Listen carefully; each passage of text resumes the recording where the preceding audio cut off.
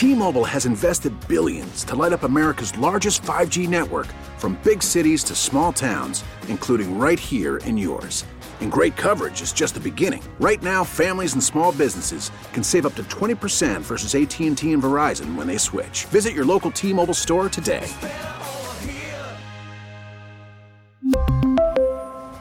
Plan savings with 3 lines of T-Mobile Essentials versus comparable available plans. Plan features and taxes and fees may vary. Baseball is in full swing. NBA playoffs are heating up, and your NFL team is gearing up for training camp. Listen to the latest on the teams you love here on the Odyssey app. The biggest sports radio stations in the country, providing unrivaled local coverage of their teams, all in one place. Exclusive interviews with players, coaches, and team executives, streaming live and always available on demand. Stay in the know with your favorite teams right here on the Odyssey app.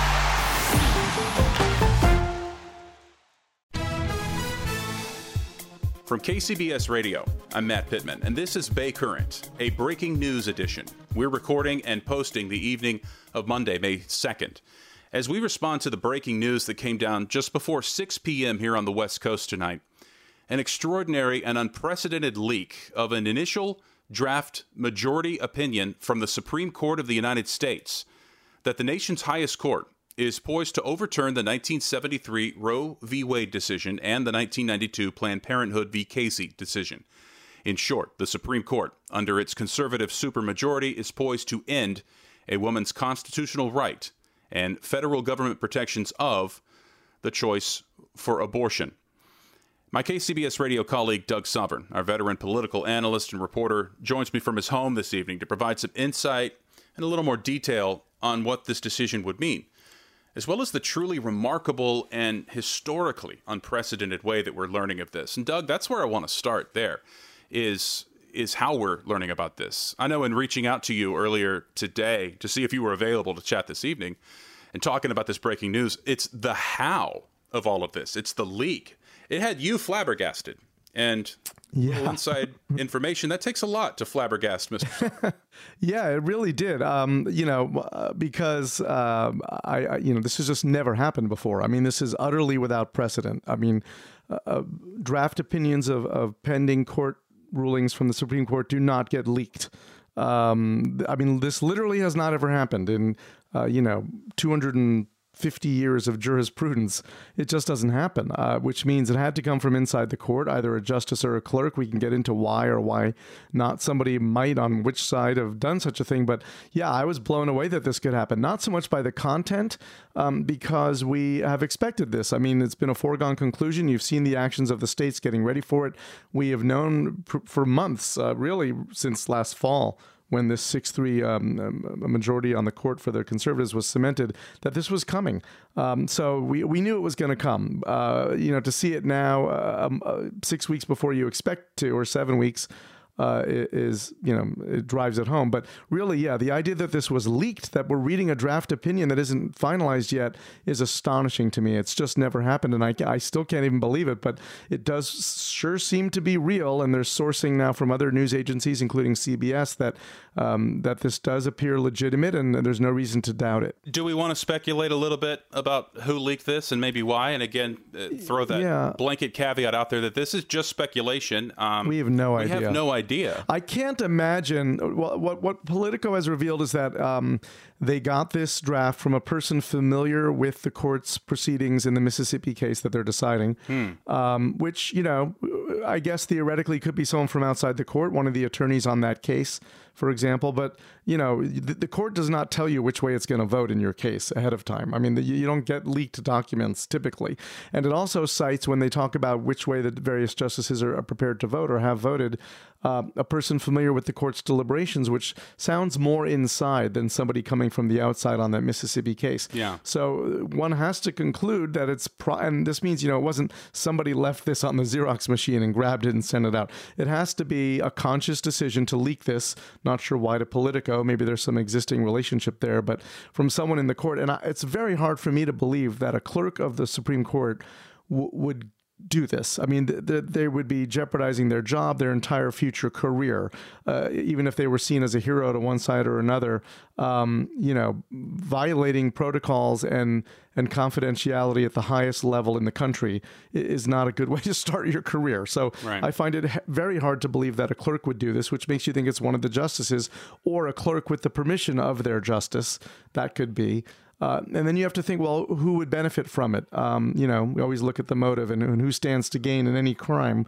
Would one of the conservatives leak it? I'm not sure why they would do that, unless it's perhaps to prepare the country for this and, soften the blow 2 months from now.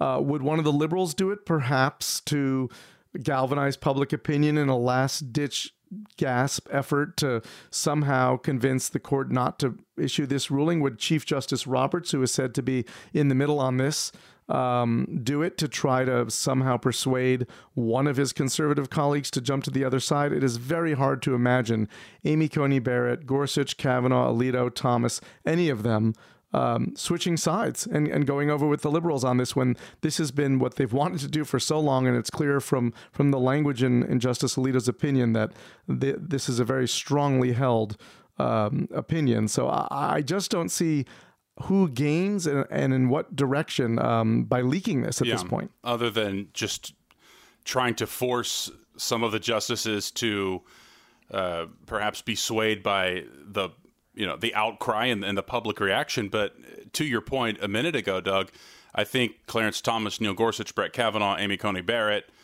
Justice Alito, they know where public sentiment is, and that hasn't swayed them this far. It's possible one of the newer justices, maybe flips back over to the other side, but I really doubt it. So I just don't see how, if it's coming from Justice Roberts or from the left wing of the court, what they hope to gain other than, giving the public a heads up. Mm-hmm. It's very hard for me to imagine the Chief Justice of the United States violating his court's protocol in a way like this when he's been such a careful protector of the court's integrity and its image and its traditions. I just find it very, very hard to believe. So the decision itself, Doug, if Roe is overturned, what it means for women in this country is the question on the minds of many million women in this country right now. And let's start here in California. What does it mean for women in our state? Well, it means nothing for women in California in terms of whether they could still get an abortion, simply because it's legal here and it will be for the foreseeable future, if not forever. California is not going to outlaw abortion again. What it could mean, though, for women in California is if you have a flood of women, hundreds, thousands, really, of women coming from perhaps half the states in the country where it becomes illegal. And just remember, this is about laws. These cases before the court are about 6-week ban, 15-week bans, states where they have said you can't have an abortion after X number of weeks. If this opinion is in fact legitimate and gets published in this form in late June, those states will outlaw abortion entirely. They're not going to say, well, up to 6 weeks, forget it. That's it. They'll just ban abortion. And many of these states have laws already written, ready to go when they can introduce them once it becomes constitutional, which it would be if this opinion stands. So, 24 states in the country will ban abortion. And that will mean women in those states who have the ability to do so will seek abortions in other states, and California being the largest state and bordering quite a few others and ready to welcome them, we'll see a flood of women coming here to try to get abortions. And that could potentially limit access for women from California because there's only so many people who can perform abortions. And even though California has expanded who can do that in recent years, it could, there could be a pinch. It could be harder to get an appointment. It could be harder to get an abortion in time if there are women coming from Oklahoma and Texas and Missouri and Mississippi and who knows where else, Arizona potentially, coming to California. So that's really the impact, I think, on California. So it puts a strain on a state like California that where abortion will be legal, women coming from other states. And I think that medical providers, I think a large majority of citizens, frankly, would welcome people from out of state for people who need a certain level of care, and we want California to be a welcoming place. But that sounds to me that it would rather quickly put a pretty significant strain on the healthcare system, is what I'm hearing you say. Well, it might. I mean, they now allow, nurse practitioners to do abortions. They allow other people besides OBGYNs to do them in California. But yeah, you need more clinics, you need more people. And, the abortion training in this country is harder to come by than it used to be because of the anti-abortion activism. There'll probably become a shortage of providers. And, you think about a place like San Francisco General Hospital, which is, one of the leading abortion providers in the state, and if not the only one of the only one, maybe the only one that does fairly late-term abortions. Yeah, this is a public institution that could become overwhelmed. But, the bigger impact obviously is going to be on other parts of the country. I mean, the South, the Midwest, places where states will ban abortion. It'll become illegal. And the fact is, and this has been brought up obviously in the case of the 6-week ban, even the 15-week ban, you don't know you're pregnant often at 6 weeks. I mean, you might know you're pregnant after, one missed period, but for a lot of women, it takes longer before you even know you're pregnant. And at 10, 12, 14 weeks, when you might discover it, a lot of people haven't decided what to do. And someone who might want to get an abortion or may need an abortion for medical reasons may not know that yet. And the clock's ticking, and it becomes very difficult, especially if you now have to go to another state, raise money to get there, find a provider. Frankly, what will happen is a lot of women who want abortions or for medical reasons need them will no longer be able to get them, and women will die. I mean, there's no way around that. That is what is going to happen if this opinion stands. We'll go back to the way things were in the 60s and the 50s when you could get them in a place like California, but not in other places where it was illegal. And you'll have, what's known as a back alley abortion. You'll have unsafe abortions, and you'll have people you'll have a lot of people who have children who didn't want to have them. And some of those cases will turn out well, and others won't. Yeah. Doug, final question. And I think that as this news kind of settles in, and certainly as we get closer to the end of the term, and if this is the decision that's announced, focus will pretty quickly shift to the upcoming midterms in November. Should Roe be overturned, and say that formal announcement is made at the end of the Supreme Court in June, what are the ramifications for those midterms in November? And could this be a game changer for Democrats, whose prospects right now look bleak for holding on to the House and Senate? Does this become a rallying cry for the Democrats? Does it become a rallying cry that people heed who ordinarily wouldn't vote in midterms? I think absolutely it does. I think it becomes a rallying cry on both sides. It'll become a rallying cry for Democrats saying, my God, look what's happened. This is why elections matter. The Democrats have to stay in control. You can't have a Republican Senate. But the fact is, so yes, I think it will galvanize that. It'll lead to the raising of an inordinate amount of money and massive levels of contributions. It will get some people to vote who wouldn't before. But I think it'll also galvanize on the other side. You'll have Republicans and conservatives saying, this is why we need to be in control. Look what happens when we are. We've got the Supreme Court because we had the presidency for 4 years. We need to get it back. We need to control Congress. We can't let the Democrats have the Senate again and confirm their justices who could overturn this decision. So it'll raise just as much money on that side. I don't know that there are as many people who don't vote on that side who will be moved to vote because of this as there are on the abortion rights side, as far as Democrats and independents and the like. So it probably has a bigger impact on the left than the right in terms of voter turnout. But there's no question it'll be the central signal issue, at least for a few months. Especially if the pandemic wanes, although it's not at the moment. If inflation tempers, yes, this will be the galvanizing issue of the fall. Which way it actually breaks and whether it's enough to make a real difference, we're just going to have to wait and see. But I'll also say that go back to 2016 when Hillary Clinton lost to Donald Trump for a variety of reasons, partly her own campaign malpractice and the advice she was getting, partly because of, James Comey's letter, whatever. But a big piece of why she lost is because there were a lot of Bernie Sanders supporters who were so angry at Hillary Clinton and felt so cheated and disenchanted and disenfranchised by the primary process that they sat on their hands and didn't vote, or voted for a third candidate and didn't vote for Hillary Clinton, and Donald Trump won.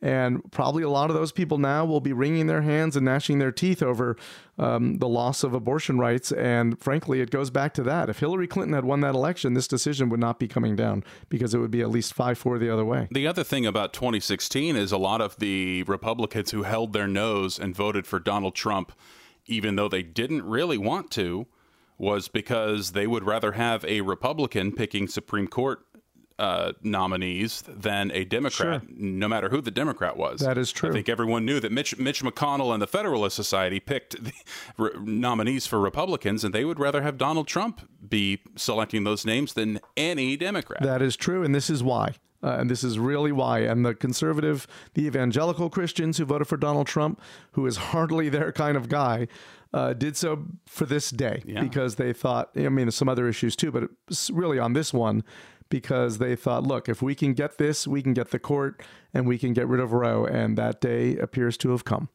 Doug, great insight as always. I appreciate you making some time late here on Monday evening. Thank you, sir. Thank you, Matt. You can find Doug on Twitter at Sovereign Nation. And we thank you for listening to this breaking news edition of the Bay Current podcast. You can subscribe to the podcast on the Odyssey app or wherever you listen. T-Mobile has invested billions to light up America's largest 5G network, from big cities to small towns, including right here in yours. And great coverage is just the beginning. Right now, families and small businesses can save up to 20% versus AT&T and Verizon when they switch. Visit your local T-Mobile store today.